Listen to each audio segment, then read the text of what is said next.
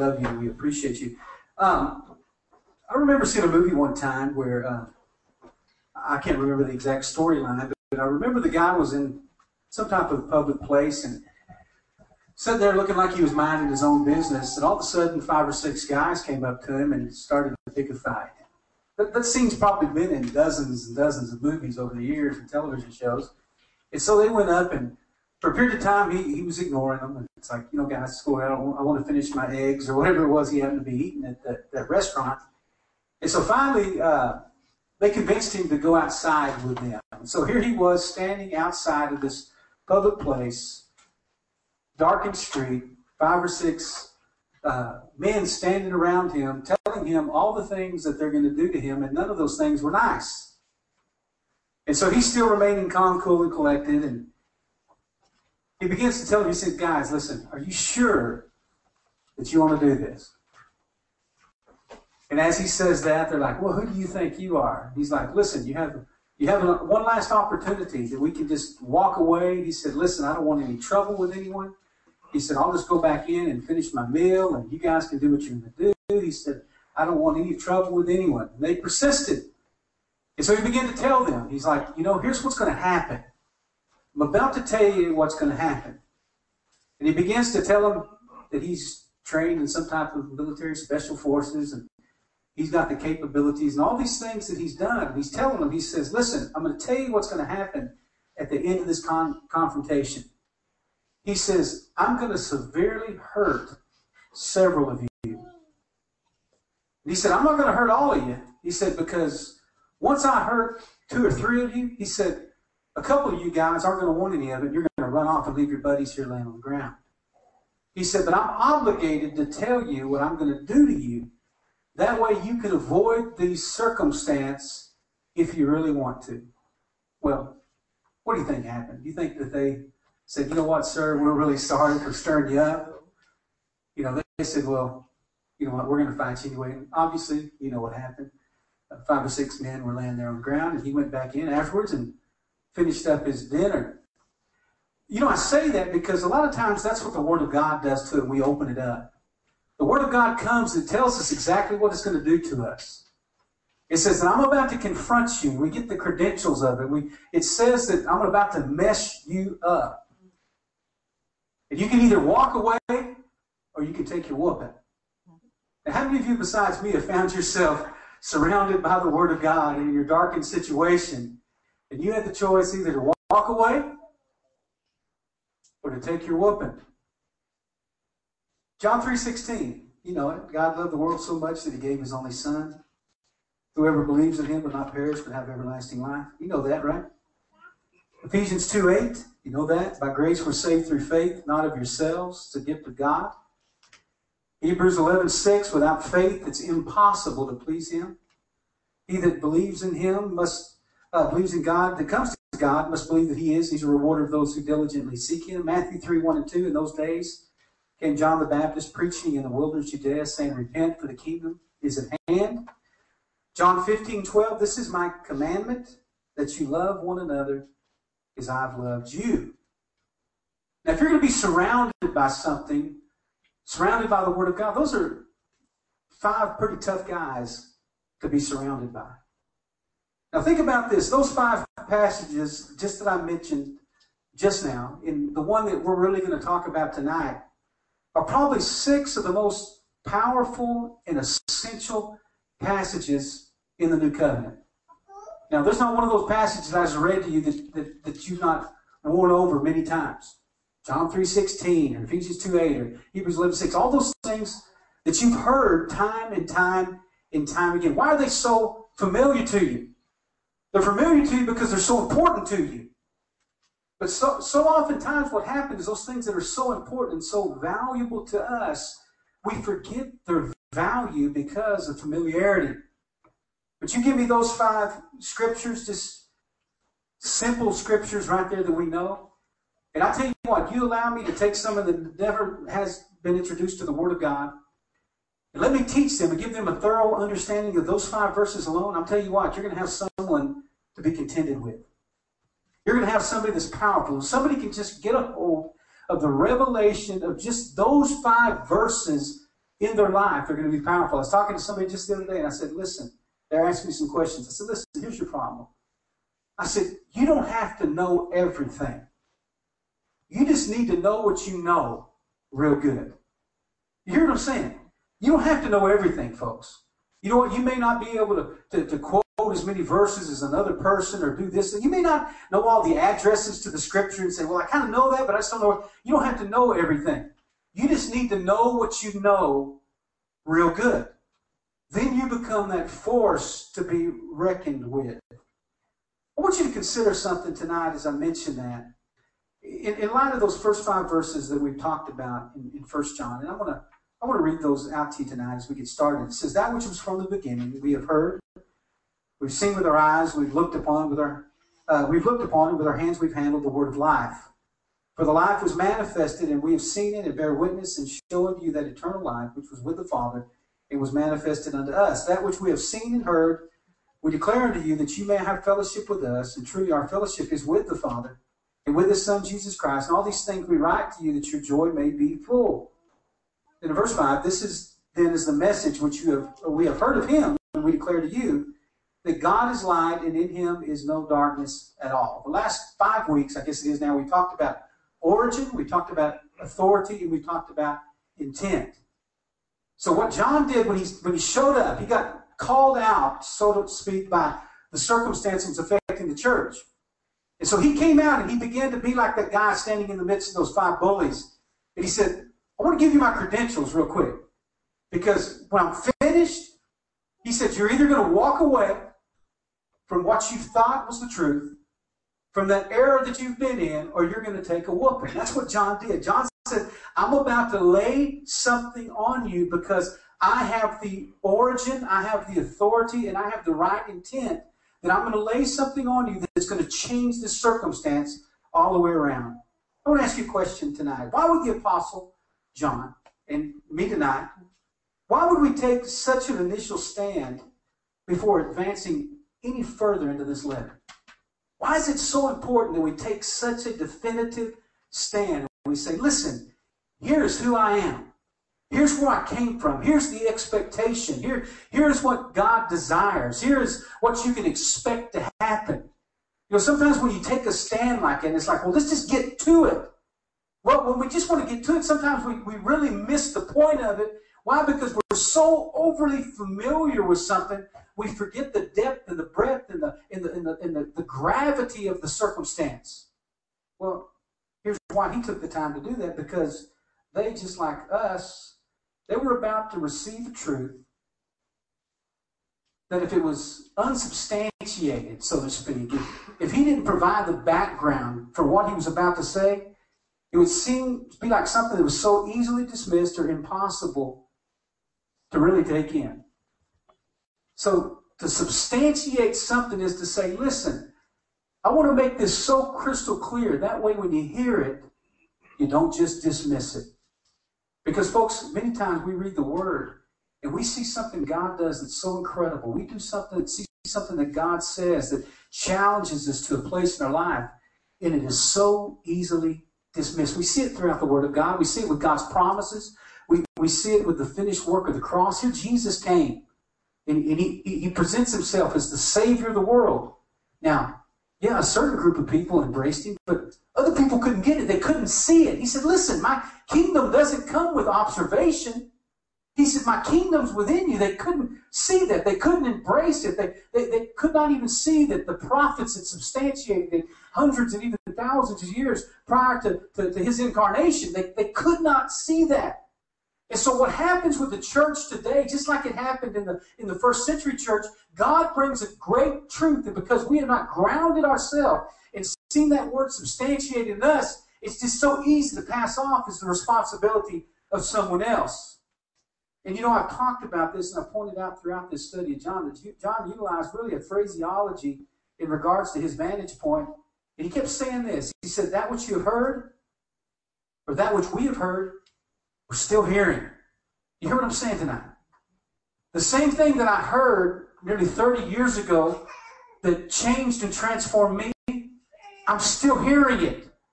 the same voice, the same transformation, the same truth. I'm still hearing it. That's what John said. That's what I'm saying today. The same thing that delivered me. I'm still hearing it. So it's not like I have anywhere else to go.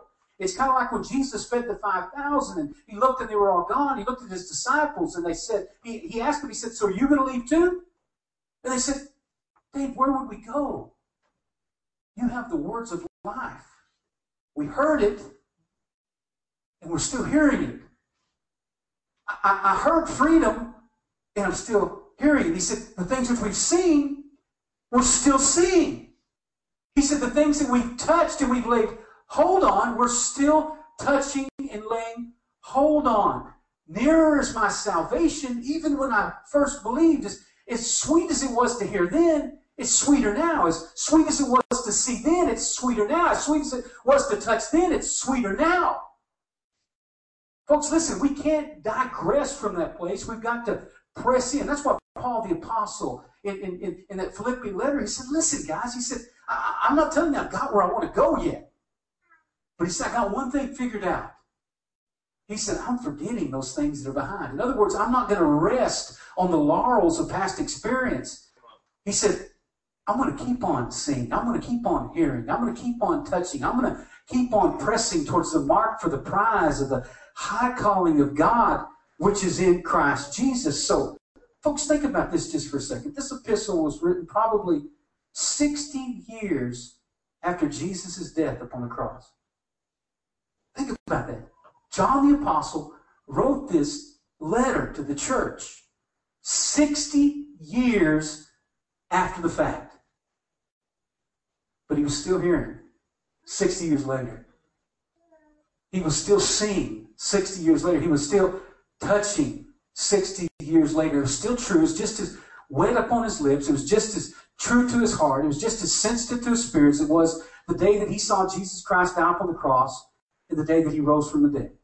It was still every bit as powerful as that. Let me ask you that question tonight. Is it still there with you? Are you still hearing? Are you still touching? Are you still seeing? It literally had been a lifetime since he had physically spent time eating, traveling, learning from the Messiah. Yet he demonstrated that the truth never diminished in power or authority, and that indwelling person of the Holy Spirit brings and provides a daily refreshing and fellowship just like that manna from heaven. You know why people get discouraged in the faith? Why? Because they want to store up something from yesterday. They want to store up a little something like a snack in a bag and say, you know what, I'm just going to keep this in just in case I need it later. Rather than say, you know what, give me today my daily bread. Give me what I need today. That way, when it comes down to it, I'm still seeing, I'm still hearing, and I'm still touching. Folks, listen. The revelation of Jesus will outlast your unbelief. You hear me? It's going to outlast your unbelief. The blood of Jesus will endure through your trials and tribulations. The power of the Holy Spirit will sustain you through any measurement of time, regardless of what that is. But folks, here's what happened then, and here's what's happened now. False teachers, in this case, we talked about the Gnostics, they've come with the intention of sweeping away that which was and is established through that God-breathed word of truth. But think about this, Isaiah 59:19. You know it. You may not know the address, but when I say it, you'll know it. When the enemy comes in like a flood, the Spirit of the Lord will raise up a standard against him.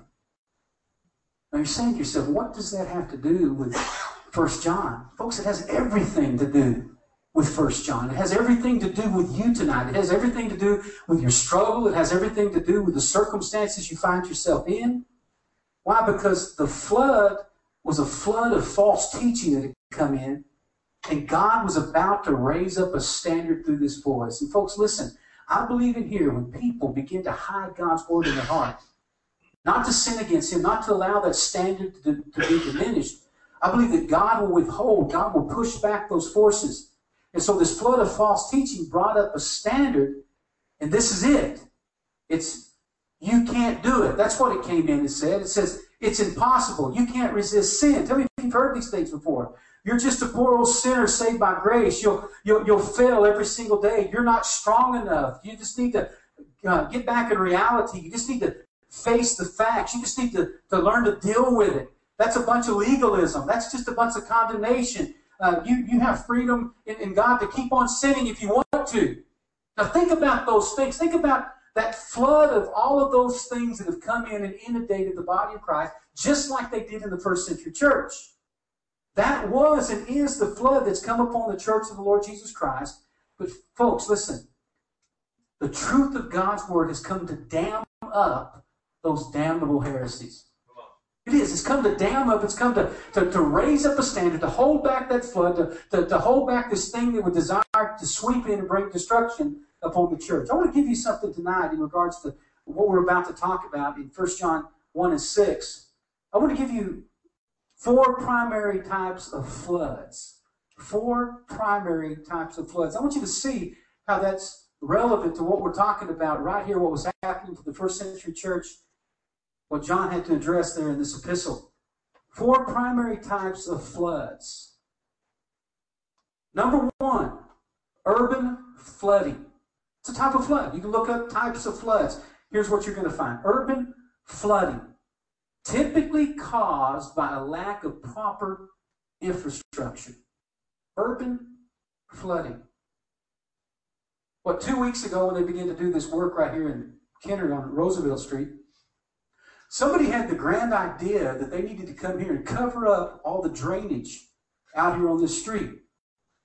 So they came and they laid these big sandbags with like a canvas top on them all along Roosevelt Street, all the way from right here from West Metairie, all the way down to Airline.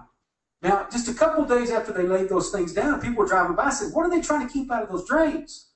Well, what they were trying to keep out of those drains was probably not this big torrential rainstorm that came a couple days later, and all that water began to back up into all these people's yards and nearly into their doors. So what do you think the city of Kenner did and the subcontractors? They began to race out here and walk into these things knee-high in their waders and begin to pull those things off that they covered. You know, their intention wasn't to keep those things back. But here they were. They found themselves trying to circumvent the infrastructure, and they caused a problem. So urban flooding is something that happens because the infrastructure is incorrect. Hosea 4:6 says this. It says, my people are destroyed for a lack of knowledge. Because you've rejected knowledge, I reject you from being a priest to me. How many of you know that we're all called to be kings and priests, and we're a royal priesthood? He said, but since you have forgotten the law of your God, I will also forget your children. Folks, listen, where we perish, where we struggle is from a lack of infrastructure, from a lack of the Word of God, from a lack of hiding the Word in our heart. What is it that's going to keep us from falling? It's the fact of the matter is in the knowledge of Christ Jesus and the expectancy that He has for us. The first century church, what had happened, they stopped hearing, they stopped seeing, they stopped touching, and they began to embrace these other things that were more tantalizing to the flesh and circumstance. And so they started basing things not upon an eternal truth, but on a momentary experience. And so they lost the basis for an infrastructure. It became like a spiritual urban flood. It had nowhere to go. 2 Timothy 2:15 tells us to study to show ourselves approved. Build that infrastructure, a workman that does not need to be ashamed, rightly dividing the word of truth. Folks, what's your defense from urban flooding, from not having the right basis? It's sound discipleship and a commitment to God's word. That's it. You want to have the right infrastructure? There's no shortcut. It's not join the right church or be recognized by the right denomination or having a title in front of your name. You've got to dedicate yourself to discipleship. You've got to dedicate yourself to a commitment to God's word, to studying the word of God. That's what happened when John showed up. People got lazy in the faith. So somebody showed up in the moment like that urban flood, and they were able to come in and wash over them. Why? Because the people did not have the structure in their own lives to recognize it. Folks, you know what happens when you get the word of God in your life? When you get that spiritual infrastructure in you, you know what happens? It sets you apart. Then anytime you hear something that's a little bit off, that radar goes up. And you say to yourself, listen, there's just not something right about that. You know, it seems okay, it sounds okay, but there's just something that's just a little bit off plumb. Folks, listen. That's knowing the Word. That's hiding the Word in your heart. The second type of flooding is called coastal flooding. We know all too much about that right here in southeast Louisiana. Coastal flooding is caused by the pushing of water upon exposed areas as a result of storms. Coastal flooding caused by the pushing of water upon exposed areas as a result of a storm. Luke 6:49 says this. It says, "But the one who hears my words and does not put them into place is like a man who built a house on the ground without a foundation.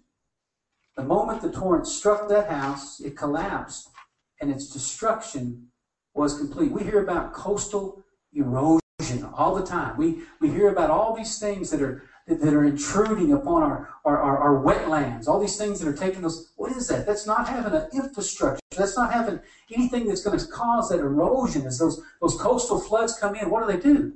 They begin to eat up the coast. And so what's interesting, you can have just the opposite effect with the deposits in a river. You know, you think about the silt that comes out of a river. What does it do? It builds the land. But as soon as a coastal flood comes in, what does it do? It draws all of that out. Why? Because that silt, while it looks like a foundation, it's still very spongy. It's not solid. And so the coastal erosion or the coastal flood comes in and pulls those things back. Ephesians 6:12 says this, that we don't wrestle against flesh and blood, but principalities, against powers, against the rulers of darkness of this world, against spiritual wickedness in high places. He says, "Wherefore take unto you" what? "The whole armor of God, that you might be able to withstand the evil day, having done all to stand." In other words, don't have any exposed areas on your coastal wetlands. Don't have those things exposed. When the flood comes in, it draws away from the foundation of your life. What's the defense? Well, coastal flooding, the defense is to repair those areas that are easily breached. Didn't we experience that after Hurricane Katrina right here in the New Orleans area? Well, they go in, they went and found out that the Army Corps of Engineers, whoever they wanted to blame at that point, didn't put the proper type of deterrence in place. They didn't have the right things in the levee system. They didn't build up the infrastructure enough. And so what happened when those coastal floods came in? What did it do? It washed out the levees and it began to flood the city. Even after the hurricane didn't affect us. It was a flooding afterwards. Why? Because there was a coastal flood. You have to build up those areas that are easily breached. The third type of flood is flash flooding. Flash flooding. It's caused by high saturation of rain. High saturation of rain in a concentrated area. It's most dangerous when the ground is hard and dry because it provides a surface to carry the water quickly and powerfully. It's caused by high saturation of rain in a concentrated area. It's most dangerous when the ground is hard and dry because it provides a surface to carry the water quickly and powerfully. Folks, isn't that the way that happens, the flash flood happens in your life? When you're dry spiritually, when your heart's been hardened, it doesn't matter what comes in. What's it do? It sweeps you away just like that. Somebody can say something, you get offended just like that. Somebody can look at you wrong, you get offended like that. It just sweeps you away. Before you know it, it's just that little small concentrated area. It's not a big deal, but it doesn't have to be a big deal.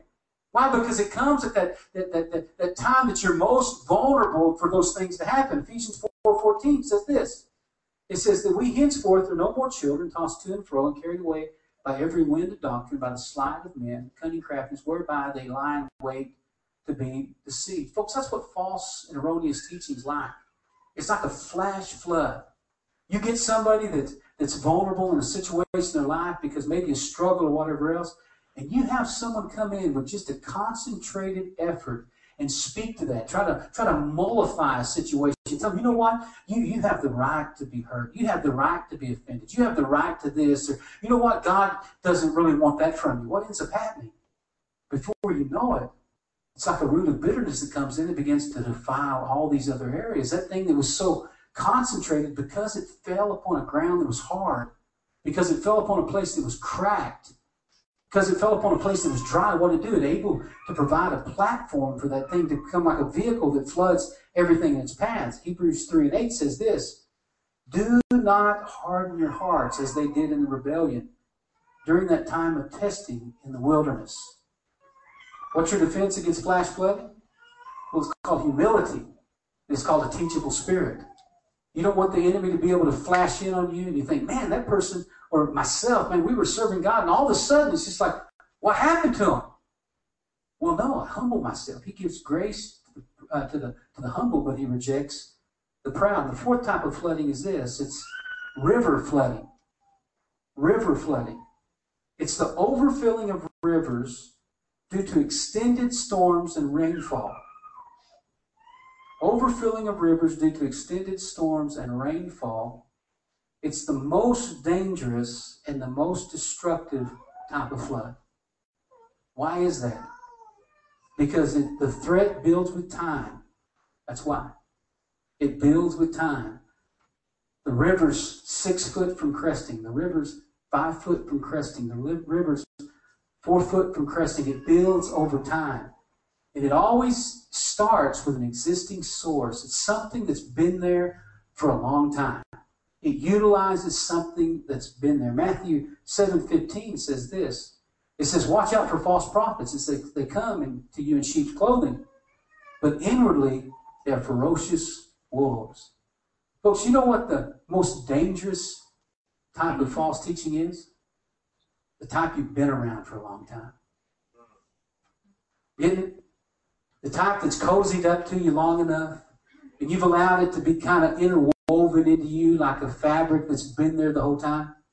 That's the most dangerous type of teaching. It's a teaching that you grew up with. It's a teaching that's just been there forever, just waiting to topple over. You know, myself, I grew up in a family that taught once saved, always saved. They did. They taught it, and you know what? It had been there for so long, and it seemed so good, it seemed so great, until I read the Bible. Now, there's nothing I would rather believe. You know what? If that was the case, then once saved, always saved. Man, I'd just go get a bunch of people to repeat a sinner's prayer and say that they're saved, and man, the world would be a happier place. The problem is, I know that's not true. Even though that was something that was prevalent in my family for years and years and years, I wouldn't just sit there and let that thing overflow me. Some of us see these things in our life. We talk about frequently in some of our discipleship classes, these things that have come into the church for years and years and years. They've been there. Anybody seen, what was it, Heaven's Gates, Hell's Flames? And at the end of the thing, at least so I hadn't seen it in 15, 20 years, at the end of it, they have this scene where Jesus and the devil are locked in this battle, and Jesus takes the keys from the enemy. Now, that's real nice, except that's not in the Bible. Only 2 times are keys even mentioned, I believe, in the New Testament. It's Matthew 18. And also it's in, Revelation chapter 1. He tells Peter, behold, I give you the keys to the kingdom. He says in Revelation 1, he says, I'm the Alpha and the Omega, the beginning and the end, the first and last. Behold, I hold the keys to hell and to death. And so just those times, it's not talking about something that he had to wrest from the adversary. So we see those things, but they've been there for so long. They've been there. And so we look at these things and we just kind of have learned to deal with them. You know what? Maybe one day, you know what? It's not that big a deal. Well, it's not that big a deal until it comes over the top. 2 Peter 2:17, it says, they're like springs without water, mist driven by a storm, for whom the blackness of darkness has been reserved. Folks, what's the defense for that? It's moving away from those low-lying areas. It's not saying that I'm just going to put bigger stilts on my house. It's saying that I'm going to come out from among those things and I'm going to be separate. Folks, I cease to exist with those things that are destructive. And so, folks, that's what John was saying. He's saying, listen, the enemy has come in like a flood. He's attacked you in all of these areas. He's wanting to come, but you've got to begin to raise up something about it. He established the basis for everything about it. I want to let you know where I'm coming from because I'm about to drop something on you, is what he's saying, that's a game changer. Now, folks, I'm just going to read. We're going to go ahead and read verses 6 through 10 together.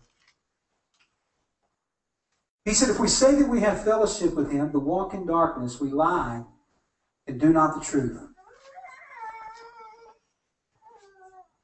He said, if we walk in the light as he is the light, we have fellowship with one another, and the blood of Jesus, his Son, cleanses us from all sin. If we say that we have no sin, we deceive ourselves, and the truth is not in us. But if we confess our sins, He's faithful and just to forgive us our sins and to cleanse us from all unrighteousness. If we say that we've not sinned, we make Him a liar, and His word is not in us. How many of you have heard at least those verses extracted from time to time? If we're faithful, confess our sins, He's faithful and just to forgive us our sins and cleanse us from all unrighteousness. You've heard that, right? How about if we say that we have no sin, that we deceive ourselves and the truth is not in us? We've heard those verses. But when we heard them, did we hear them within the context of what He's talking about here? Did we hear Him in the context of Him saying, listen, I'm telling you, there's some false teachers that are coming in. Now listen, folks, the false teachers that were coming in were not false teachers that were coming in and telling people that, listen, you're okay, that you can walk in righteousness, you can walk in holiness. And the people weren't saying, well, no, we can't do that. We're born again. We're new creatures. That wasn't the situation. The situation was that they were coming in and telling people, listen, it's just your flesh sinning. You're just an old sinner saved by grace. You can keep doing those things. You can keep sinning because it's not your spirit man sinning. You can't help yourself. And so within the context of this, it was a people that was coming in that would seem so different than what John was addressing, if we look at it in the way that people address it today in the church. But the problem is, in verse 6, he said, if we have fellowship with Him, if we have koinonia with Him, if we have that genuine relationship with Jesus, but walk in darkness, he says we lie. And we do not the truth. What's he saying? I've talked about this for years. You go into a hotel room where they got the blackout shades. You walk into that place, and it's at nighttime. You walk into that room, the light's on in the middle of the room, just like it would be here. And you hit the switch. What's the first thing that you see? Darkness, right? It's dark. It's black. But sis, what happens if you stand there for a few minutes? What begins to happen? You begin to adjust to the darkness. Now, that light hasn't turned on. There's no electricity going through it. The filament is not bright. But what's happened? Your light hasn't gone in the darkness. You've opened yourself up to the darkness. Your pupils have dilated, and you've allowed that room to come into you. Folks, that's what John was saying right here at the church. He says, listen, what you've done is you've heard all this flood has come in all these different ways in your life, and you've just adjusted to the darkness. And so just because you can see kind of the semblance of what it used to be, just because it kind of has the outline, you've convinced yourself that you can still see. Now, folks, the church of the Lord Jesus Christ right here today, and I'm not talking about a church on this corner, a church here tonight, or a church somewhere. I'm talking about the body of Christ, the church. Take a good look. The church is adjusted to the darkness. And just because we can see the outline of what used to be, we think we can still see. Just because the song has the same words, we still think the Spirit's there. Just because you still hear a shanda and an iki mohawk, you still think the Spirit is being poured out. Just because you've got the same figurehead or this and that or whatever's happening, you want to convince yourself that everything is okay. But what we've done is just strictly adjusted to the darkness. Folks, where have you adjusted to the darkness? Where have you adjusted to your circumstance and said, listen, I'm just going to learn to live within the parameters that I've allowed into my life, rather than saying, God, you've got to raise up a standard against those things. Folks, here's the danger in that. He said if we say that we have fellowship with Him, we have a genuine relationship with Him, but we adjust to the darkness, he said, you're a liar. What was the sin? The sin was compromise. The sin was just making those adjustments so you'll be able to receive the world without any conflict. You're okay, I'm okay. Let's just all get along. Never raising a standard back up. Never allowing the Spirit of God to come in and let that light shine before men. Never laying down the gauntlet. Never making a firm commitment to anything. He says if you do that, you are a liar. Well, Revelation 21:8 tells us the end of the liar. What is it? They're cast into the lake of fire with a lot of other folks. Then he goes on to say, but if we walk in the light as He is in the light. We will have fellowship with one another. The blood of Jesus cleanses us from all sin. If we do what? If we walk in the light. His word is a lamp unto my feet. His word is a light unto my path. In the beginning was the Word, and the Word was with God. The Word was God. That light became the light of man. If we walk in truth, John was telling that early church, he's saying, listen, darkness is coming in, a flood is coming in all these different areas of your life. He said, but the way out of that is you've got to come back to a place of fidelity to the Word of God. The Word of God is your only deterrent to those things that are coming at you. You cannot adjust. You cannot say, well, that's just the way you think. Or you can't just say, well, that's just the way you feel. Or that's just your perspective. He says, you do that. What you've done is you've adjusted. He said, but if you walk in the light of God's truth, if you'll let that Word be the foundation of everything in your life, he says, then, just like he said up there, then we'll have fellowship with one another. Then two will be able to walk together because they'll be in agreement. They'll be in agreement with what? They'll be in agreement with the Word of God. Folks, here's the thing. I've said this for years as well. If you don't have Bible, if you don't have Word, you don't have anything. You know what? I'm personally, no offense, I'm not interested in anyone's opinion. That's real good for you. But at the end of the day, I'm not interested in any opinion. Why? Because there's no scripture that's given of private interpretation. No opinion. At the end of the day, there's one truth. There's one life. There's one way. There's one source. There's one right answer. It's not this plethora of things that we just hope we choose something that's close enough. That's just adjusting to the dark. He says, but if you walk in the light as He's the light, we'll have fellowship with one another. And then the blood of Jesus will cleanse us from all sin. Folks, listen. He was telling the church then, just like the Word's telling us now, good intentions are not going to cut it at the end of the day. It's got to come down. The only way that the blood of Jesus will cleanse you from all your sins is if you come back to the source of that light, that truth. But what happens is people perish. There's that flood because of a lack of knowledge. Have you ever thought to yourself, why can't I get free from my sin? Well, because you're not walking in the light. You say, I have struggles in my life. You show me a person that struggles, that has systematic struggles in areas of life. I'm going to show you a person that does not have an understanding of God's Word. Chances are that reason is because they're not in God's Word. They don't study God's Word. They don't know what God expects from them. So as a result, there's no standard for them. And so when the enemy comes in, like a flood, whatever thing, because they don't have the right infrastructure, if they haven't had their armor on, if they haven't done these things, what's going to end up happening? It's going to erode at the very foundation and they're going to topple. If we say we have no sin, pay attention to this verse. If we say we have no sin, we deceive ourselves and the truth is not in us. If we say we have no what sin? Has he mentioned drinking or smoking or cursing or adultery? Is that the context of this chapter? Does he mention that? So what did he start out this dissertation with? Well, verse 1:6. If we say we have fellowship with him, but we adjust to the darkness, we're liars. And so the sin that he's talking about is not just any general sin. He's saying, listen, if you say that you're not adjusting to the darkness, if you say you're not making concessions for your flesh or for your unbelief or for the false teaching, that's the sin that he's talking about.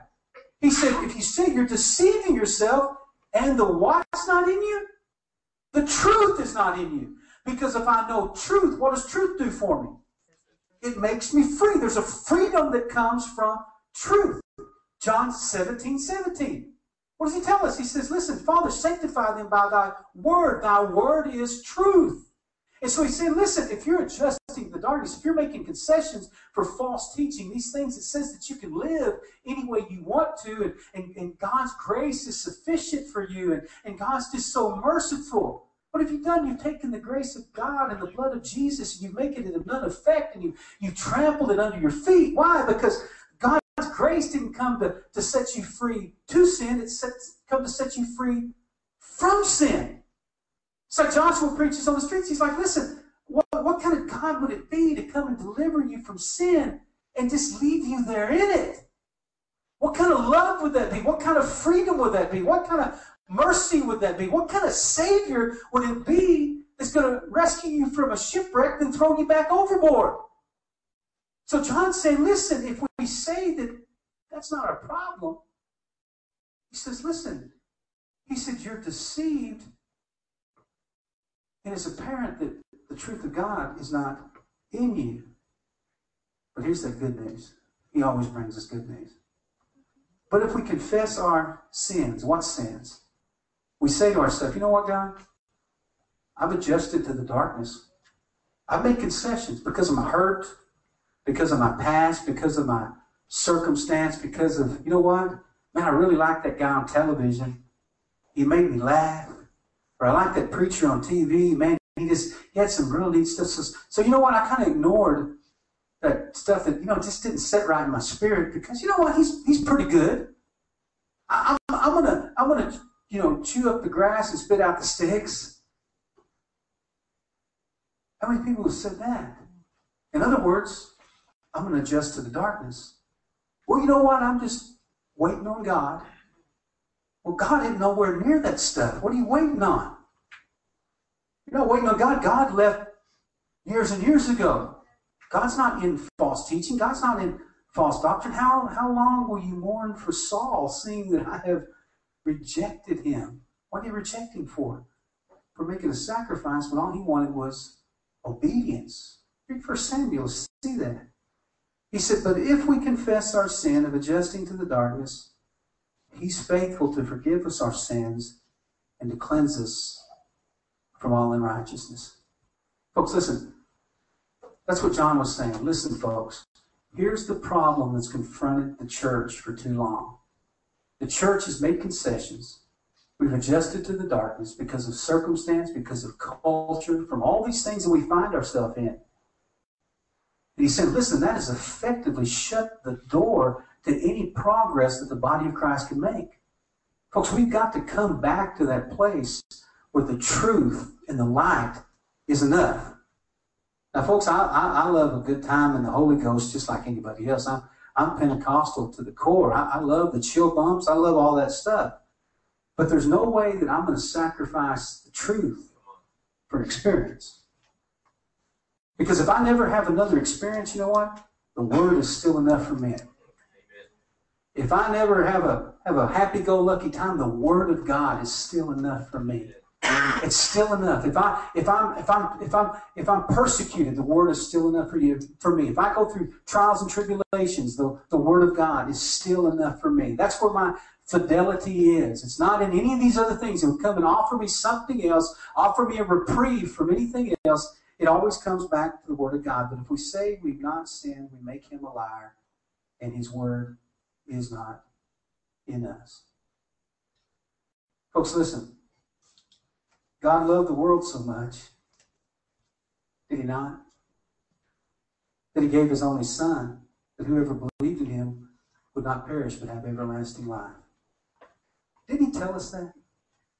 He's saying, listen, here's my motivation for you. My motivation is that I love you. Folks, love isn't what God does. Love is who God is. Do you love the truth? Because He is the truth. He rejects us when we don't become lovers of His truth.